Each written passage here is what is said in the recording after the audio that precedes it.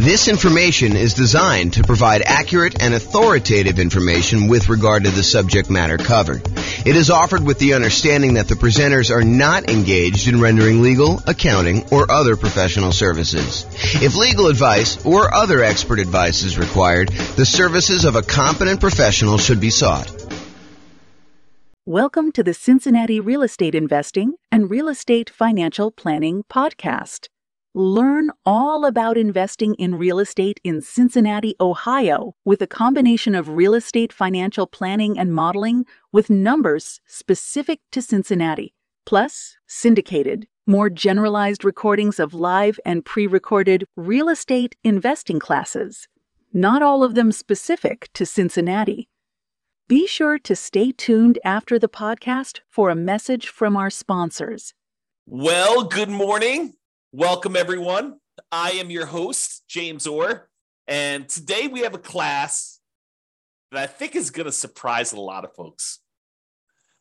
What if I told you, this sounds like such a sleazy, infomercial pitch, but go with me for a minute here. What if I told you I could save you, on average, 4 years off of financial independence, 4 years of working at a job that you don't like, and have you be able to be financially independent 4 years earlier? Or what if I told you it was 7 years on median? And what if I told you, because everyone's all crazy worried and paranoid right now, we've seen interest rates rise over the last, year and a half or so, whatever it's been. They went from all-time lows. How quickly we forget that they're all-time lows, not just lows, but how quickly we went from all-time lows to not even all-time highs. I mean, just more reasonable ranges for mortgage interest rates, kind of in the middle range of what we would see normally. What if I told you that I could help you avoid having to deal with higher interest rates completely? Well, that is what today's class is all about. The class is called, Is It Better to Nomad, do the Nomad real estate investing strategy, which we'll talk about here, or buy rentals for cash? If you buy rentals for cash, you don't have to deal with mortgage interest rates at all. So today, what we're going to do, if I can get the screen to go, we're going to look at me doing modeling for over 300 U.S. cities. And then I will compare someone who does the Nomad real estate investing strategy versus someone who does not do the Nomad real estate investing strategy and saves up their money and buys rental properties for all cash. They ignore whatever is going on with interest rates. And I know that you're thinking to yourself, James, that would take forever. It takes me long enough to save up for my 5% down payment to buy my next Nomad property. To save up 100%, to save up, whatever it's going to be, $500,000, depending on the market, in order to buy a rental property, all cash, that is going to take forever. There's no way that's going to be faster to getting me to financial independence than doing this Nomad strategy and acquiring, 10 properties for 50% of the down payments, because, 5% times 10 is 50% if I'm doing my math right. So in the same time I could save up for half of a full property, I'm able to buy 10 Nomad properties. There's no way that buying a property free and clear, all cash, saving up that money is going to get me there faster.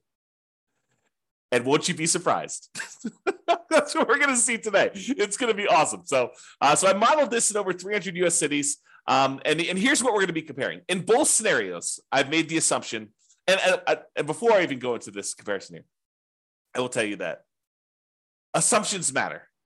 And if we change one little thing, for example, I'm about to tell you that everybody is buying an owner-occupant property first. So they're all buying a property to move into, 5% down. They're going to live there, and they're going to, depending on whether it's doing the Nomad strategy or they're buying the rentals, they're either going to live there forever or they're going to live there until they buy their next property. However, what I'm going to point out to you is if we change any assumption, if we say, look, they're not going to buy an owner-occupant property first. They're going to rent, as an example, although it's hard to rent when you're doing Nomad, but they're going to rent the property. That would change some of our assumptions.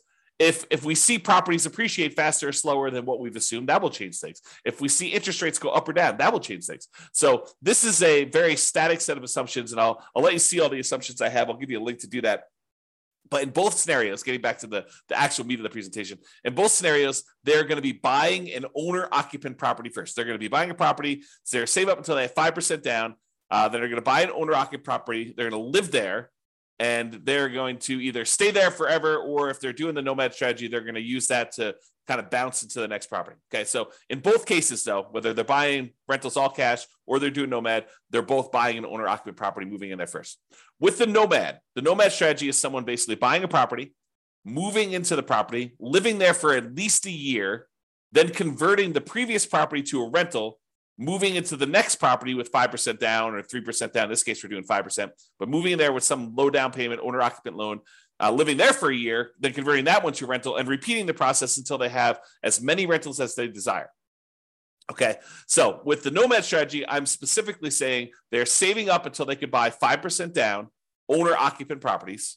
They're going to live in that property for at least a year, and until they've saved up to buy the next property, because sometimes that's more than a year. It might take them more than a year to save up 5%. And we acknowledge that. We plan for that. We model that in our analysis. And then they repeat that until they have up to 10 properties total, 9 rentals, and then 1 that they're living in. The last one that they purchase, it also happens to be the most expensive property that they purchase because property values are going up over time, is also the last one to be paid off. So that's the last property to become free and clear, because the other properties they paid off, they're all on 30-year mortgages. They pay off after 30 years. The last one they bought is at least 10 years later. And so that one pays off after year 40. Okay. They buy the next property when they've saved enough for down payment, plus closing costs, plus 6 months of reserves for personal expenses, plus 6 months of reserves on any properties they already own to that point, and the property they're about to buy. And they can qualify for the loan based on a 45% debt to income ratio. So they have to be able to qualify. We're not just saying, you could buy a property and not qualify you. And you need to have the down payment, you need to have the closing costs, you need to have the reserves. The only thing more conservative I probably could have done is to say you need to have any negative cash flow saved up, which we're not going to go over here, but that is probably a more conservative thing for us to do. Okay, so that's what the Nomad people are doing. The buying rentals for cash people, they're going to buy an owner-occupant property. They're going to move in there. They're going to live there forever. Then they're going to save up until they buy properties for all cash with closing costs and reserves. They're not getting any loans at all except for their initial owner-occupant purchase where they move in. And they're going to buy up to 9 rentals this way. Although I will tell you, because you have free and clear properties, and the cash flow on a free and clear property is so much better than buying a property with little down or even regular 20%, 25% down, you need a lot fewer of these in order to qualify to be financially independent. Okay. If you want to see my detailed modeling of all this stuff and be able to kind of mouse over on the charts and see my assumptions and drill down to stuff, or see any updates, because if I change any of the numbers, those numbers will change. You can go to the link on the page. I'll put that in the show notes if you're listening to this on the podcast as well. That way you can click through and watch it. Okay. So one of the things we're going to measure is how long it takes them to be financially independent. The other thing we're going to measure is what their net worth is at year 40. So we're going to arbitrarily pick year 40 and say at year 40, what's their net worth? And also how many months or years it takes for them to be financially independent. And so I should probably define for you what financially independent means to me so that you understand what the math is. So they're financially independent when the income from their investments exceeds their expenses. And each city has its own expenses. If you live in a more expensive city, you make more money, so your savings rate is higher. I mean, the dollar amount you're saving, it changes based on what city you're in. Still the same percentage. But then the amount of money you make in different markets changes because the prices of properties in those markets change as well. So in order for you to be financially independent, though, you need to overcome whatever that income is. You need to replace the income you were making in that city. So more expensive markets, they may make more money, but they also have a higher threshold, a higher bar in order to be financially independent. Okay, so in order to replace that income, it needs to come from these 5 sources. So there's 5 ones that we're really not doing anything with in this particular modeling, but do come into play. So any passive income from Social Security, any passive income from any annuities that they might buy, and any passive income from any pensions. We're not doing any modeling with that. We're really primarily focused in on 2 sources of income for the modeling that we're doing, but those other 3 would normally count in order to see if somebody were financially independent. The 2 that we're primarily focusing on is the net positive cash flow from any rental properties. So you take all the income they're getting from their rental properties and you subtract out all the expenses they have on that property, vacancy, principal and interest payments from their mortgage if they have one. Some of these guys are buying free and clear. Any property taxes. If they have PMI, which they will if they're buying 5% down, they have PMI payments until that drops off. Any property insurance payments they're making on that, any maintenance on the properties, and any property management, although they're managing the properties themselves in this particular modeling. Okay, so any net positive cash flow, all the income minus all the expenses. And in addition to that, if they have extra money left over, if they basically have money sitting in a stock market account earning, whatever the stock market account is earning, they take that amount of money and they multiply that by what we refer to as a safe withdrawal rate. The most common one, and I think the one we're using in this case is probably 4%. So if they had $1 million in stock, they'd be able to say $40,000 a year of that is contributing toward whether or not they're being financially independent. So we use that too for any extra money they have left over. So if they get to the point where they've bought all their properties, now they have this account balance just growing over time, that would also contribute to them being financially independent. So the sum of all 5 of those things, in this particular case, these 2, net positive cash flow from rental properties and the invested assets times the safe withdrawal rate, plus if they had this going on, which they don't, Social Security, annuities, or pensions, then all of those combined would then see if they have exceeded their income that they had from their jobs. And that is how we would define them being financially independent. Okay, so my assumptions, each city's modeling uses their median, essentially, home price and estimated rents on what the median home price in that market would be. Now, we did not apply any of our optimization strategies. We didn't apply any of the 88 strategies that we have to improve cash flow on rentals. So this is not like, hey, if you really optimize everything, then this is what it would be. This is sort of like any investor could come in and achieve these results. That's sort of what I'm looking to do here. It's not like you're buying exceptional properties. It's not like you're trying to maximize the income and minimize your expenses on your rental and applying those 88 strategies to do that. This is really just generic median income coming in. As I mentioned before, the job income does vary based on the city so that they can afford a property in that marketplace. If I said everybody makes $5,000 a month and they tried to buy a property in California, good luck. They would never buy a property because they never qualify with that 45% debt to income. So I had to adjust incomes when I modeled different markets to say, look, someone in California obviously makes more than someone in, let's say Mobile, Alabama, which has a lower price property than California does. So in cities where they have higher income, they need more passive income, more investment income, more rental income to be considered financially independent. So to those who more is given, more is expected in order for them to be financially independent. It's another way of thinking about that. We do start everybody with just enough for a down payment to buy a 5% down owner-occupant property with closing costs. So about 7% of the property prices in that market. I set a threshold at the bottom to be at least 10K, which I'm not even sure anyone hits the minimum. But they are buying an owner-occupant property in both scenarios, whether they're doing Nomad or whether they're buying all cash. Now realize though, with Nomad, they keep moving out of it into their next owner-occupant property. When they're buying properties for cash, they live in that first property forever. And this may actually come into play because if they actually pay off their owner-occupant property, the amount that they need in expenses actually goes down. And so the amount that they need to be considered financially independent actually goes down because they no longer need to have that mortgage payment in order to be considered financially independent, which is interesting. And may come into play because with the Nomad one, that's 10 years later at least, right? Once they bought their last owner-occupant property. With the buying properties for cash, they bought that property early on. And so that property gets paid off after 30 years. Interest rates. Here's my assumptions for interest rates. When buying an owner-occupant property, we're assuming they're getting a 6.5% owner-occupant interest rate with 5% down. And in addition to that, it does have private mortgage insurance. That private mortgage insurance is the insurance you pay because you didn't put 20% down to protect the lender in case you default. That's what PMI is, private mortgage insurance. Now, if they were buying rentals, which they're not, right? They're buying owner-occupant properties. But if they were buying rentals, then they're paying cash for the other strategy. The rental interest rate, I've made the assumption, would be 7% for non-owner-occupant, 20% down, and that would not have PMI because you're putting 20% down in that case. But again, we're not using that number because they're buying properties for cash. Okay. I also assume that they're earning 7% per year in the stock market as their rate of return there. And I modeled this out for 100 years. I used to model it out for shorter, but I started doing 100 because sometimes they'd be financially independent right after I stopped my modeling. And I was like, look, we'll just do 100 years and see what it looks like for all those. If you want to see my assumptions for any of these, go to realestatefinancialplanner.com/model, MODEL, and you'll be able to see like every different city, a whole bunch of analysis for like all the cities at once, but then you can drill down into any given city and see what my actual modeling is for that particular case, whether they're doing Nomad or buying properties for cash or whatever they're doing there. All right, so here we go. This is it. When do they achieve financial independence? So there's 305 cities that I did this modeling for, 305 different US cities. So in the baseline Nomad model, they achieved financial independence faster in 84 out of the 305 cities.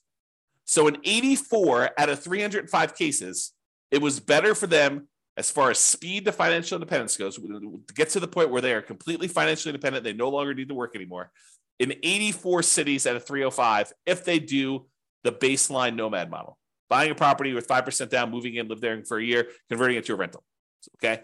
In 10 cities, it didn't make any difference which model they took. So 10 out of 305, which is what? I don't know, 3% maybe? About 3% of the time, didn't matter what, you could have picked either, doesn't matter. But in 84 cities, it was better for you to do Nomad, which means that in 211 cities, about 2/3 of the time, it was better for you to buy an owner-occupant property and then save up money forever, it seems like, in order to buy a property for all cash, then use whatever extra money you have saved up to then save up for the next one that you're going to buy all cash, and repeat this until you're financially independent. It was faster for you to be financially independent if you did that 2/3 of the time in 2/3 of the cities by doing the all cash model.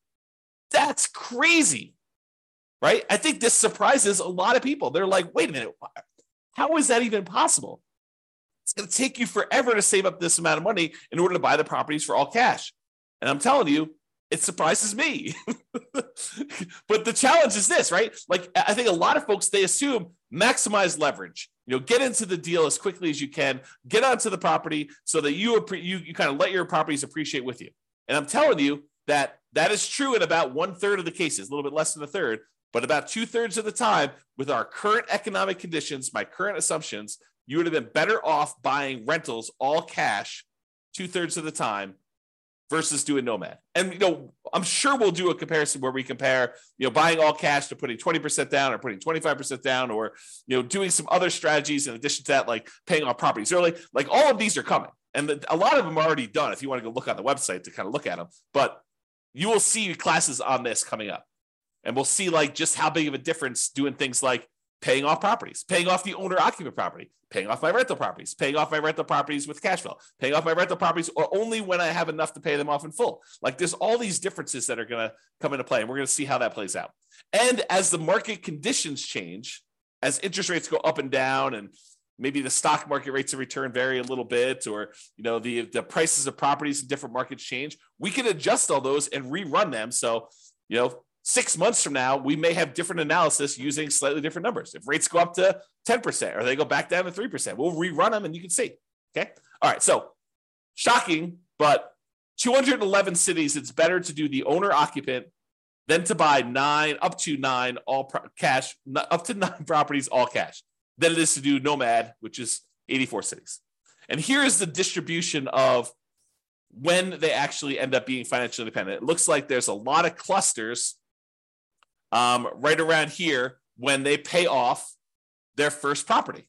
So for a lot of these situations, there's a lot of them that become financially independent and when they were otherwise buying properties for cash, when they pay off their owner-occupant property completely, right? Because that happens after 30 years. And so right after this 360-month period, there's a big bump of a whole bunch of them becoming financially independent. And you don't see that for those doing Nomad because that happens at least after month 480, sometimes even longer.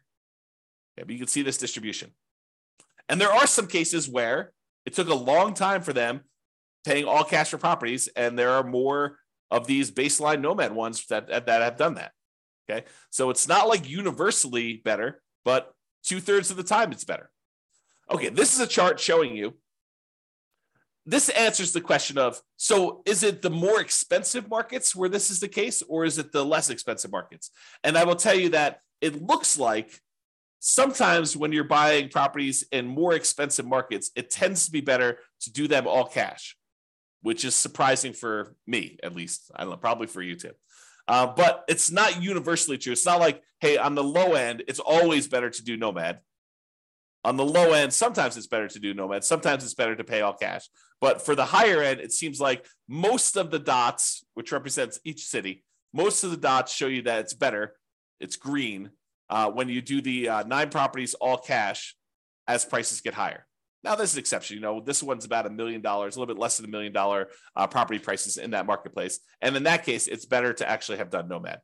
But a lot of times it's better, like these green dots over here, as properties get more expensive, it shows you that. Okay. The other thing I'll point out is sometimes it's a lot better. Like over here, it's a lot of months better to have done all cash than it is to have done Nomad because you can see the distance from this 0 shows you how much faster it is.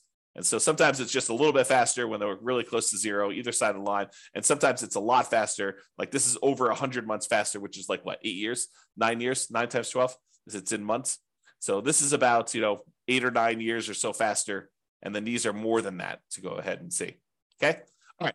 So now we talked about speed to financial independence. You're like, okay, maybe in some cases it might be faster to do all cash, but what about net worth? If you're buying all these rental properties with 5% down, you're highly leveraged. Surely net worth has got to be better when you're doing the Nomad strategy because you're buying properties, your leverage, your net worth is growing. And so what is net worth at year 40? It's kind of our arbitrary cutoff. We could do charts for all the net worth throughout the whole time, but we're basically picking year 40 to compare.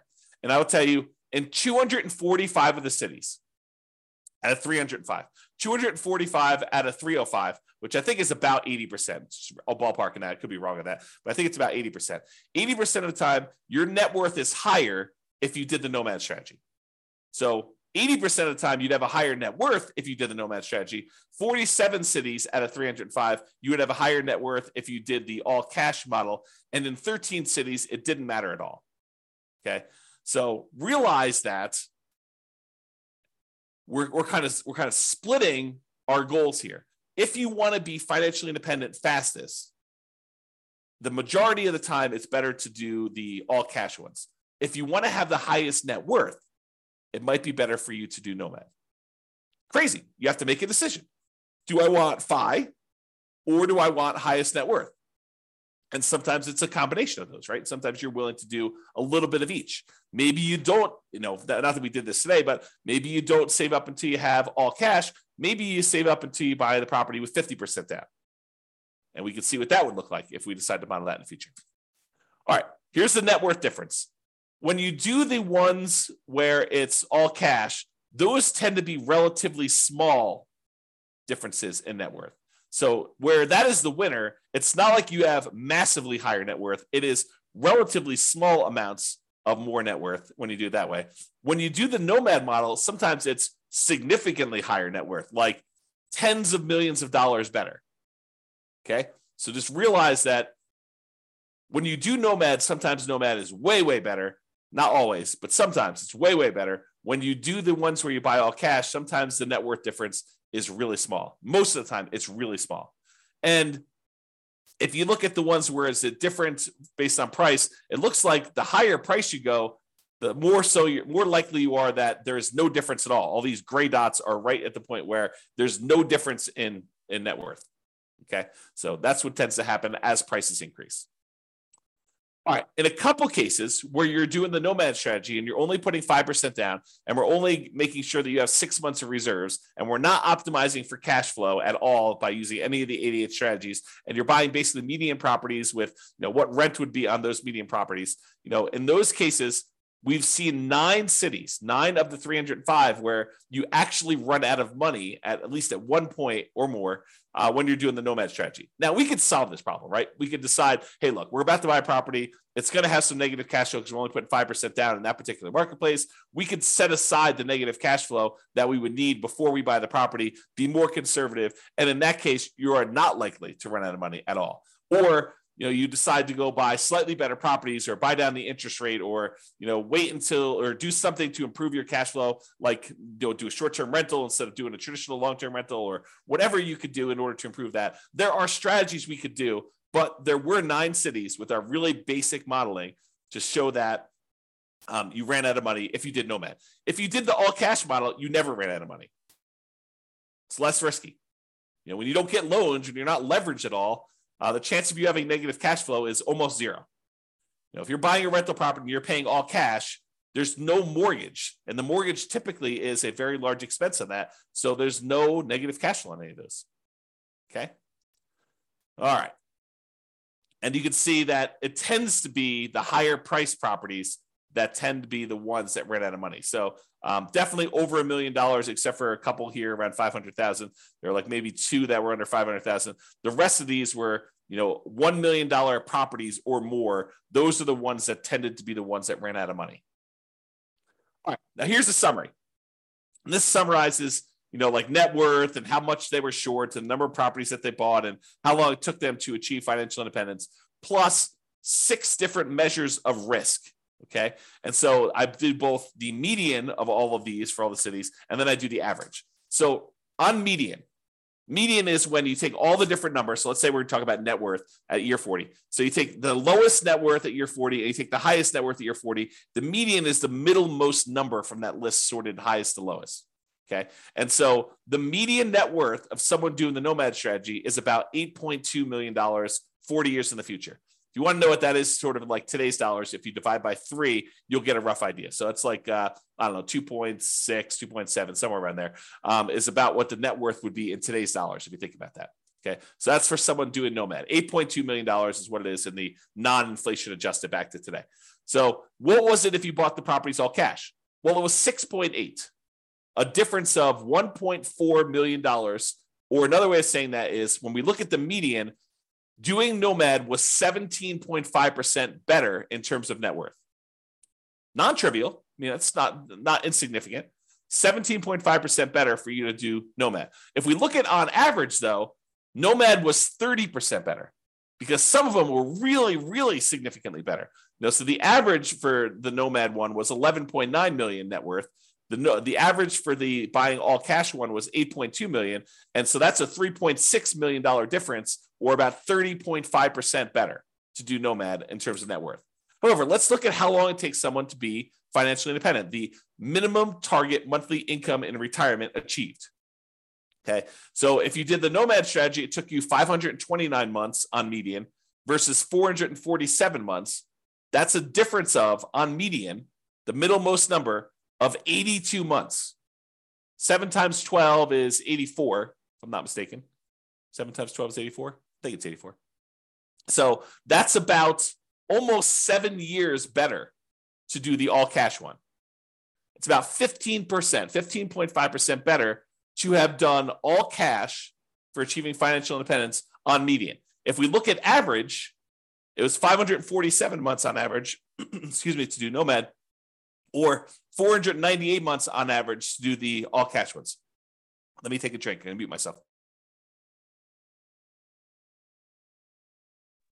Okay, I'm back. All right, so for the baseline Nomad one is 547 months versus 498 on average, or about 49 months difference.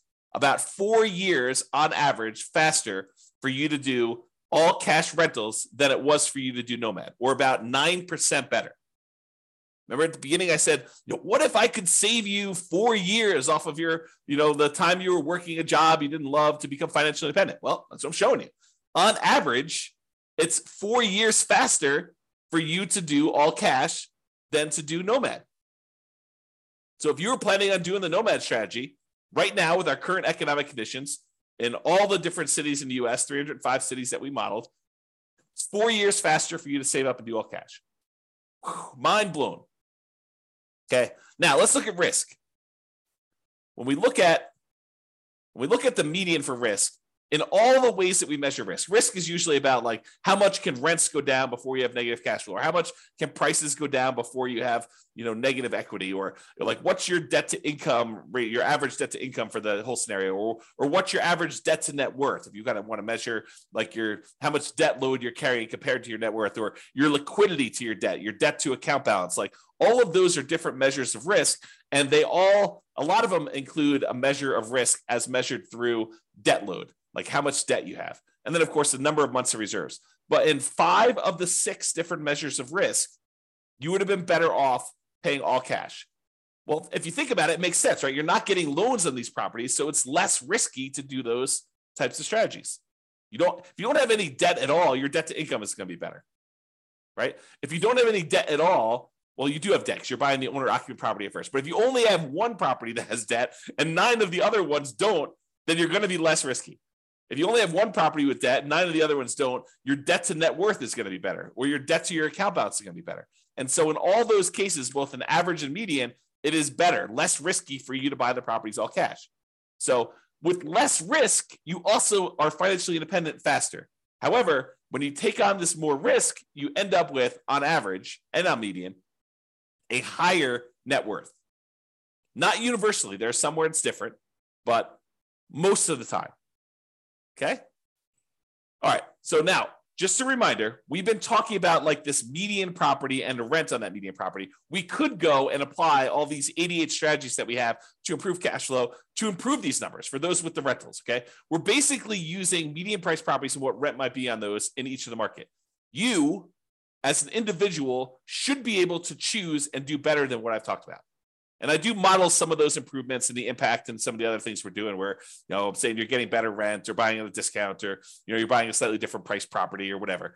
Now, if you are an expert in your local market and you want to help me improve the kind of numbers I'm modeling in your local market, please do reach out via email and I can update the numbers in our database, rerun all the scenarios, and get updated versions of both the individual cities analysis and also the aggregate analysis we've done on all 305 cities. So, just reach out to me and kind of tell me, hey, look, James, your numbers you're using for whatever market you're in that you're an expert at are slightly off. They're slightly higher. Be nice, by the way, but they're slightly higher than what they should be, or they're slightly lower than what they should be. I'm not looking for like the best case of, well, I did this deal 3 years ago and it was amazing, and so we should use that for the modeling. No, what I want to use is numbers that any real estate investor could go in and achieve. I don't want to set this bar and say, the top 5% of investors in that market who are just like destroying it, they're crushing it, they're doing like most amazing that they possibly can. I don't want to use those numbers because it's unrealistic for others to achieve that. So I want to use the numbers that any real estate investor that goes to that market could use and realistically achieve. But if you want to come help me and do those numbers, great, let's do those. Let's improve the numbers. We'll do the analysis again for all the different models we've done for your city. And then it'll also update automatically and all the aggregate stuff. So if you are, reach out and do that. Now, when you're doing the Nomad strategy, where you're buying a property, 5% down, you're moving into the property, you're living there for at least a year, you must be buying properties in that local market. But when we're buying properties all cash, or we're buying properties even with 20% down or 25% down or 15% down, non-owner occupant investment properties, and we're not moving into them, we technically don't need to be buying in those same marketplaces, right? If you live in a really expensive market where the economics of buying rentals are really hard to make work, like you're buying properties where the rent is really low compared to what the price is, and you can't make them cash flow, you don't have to buy in that same market where you live. You could say, why don't I go to another market that has better cash flow economics and buy those properties elsewhere? So if you're doing Nomad, you have to, by definition, do it in your local market, unless you're willing to move markets, and then you're not doing it in that market anyway. But if you're doing it in your local market because you're doing Nomad, you have to be buying properties because you're moving in and living there. If you're doing any other strategy where you're buying investment properties, non-owner occupant properties, all cash, 20% down, 25% down, 15% down, 50% down, 75% down, doesn't really matter. You can buy in better markets and improve your cash flow. So it should be better than what we're even showing. Okay. So I just wanted to point that out as an obvious point, but hopefully it's obvious to you.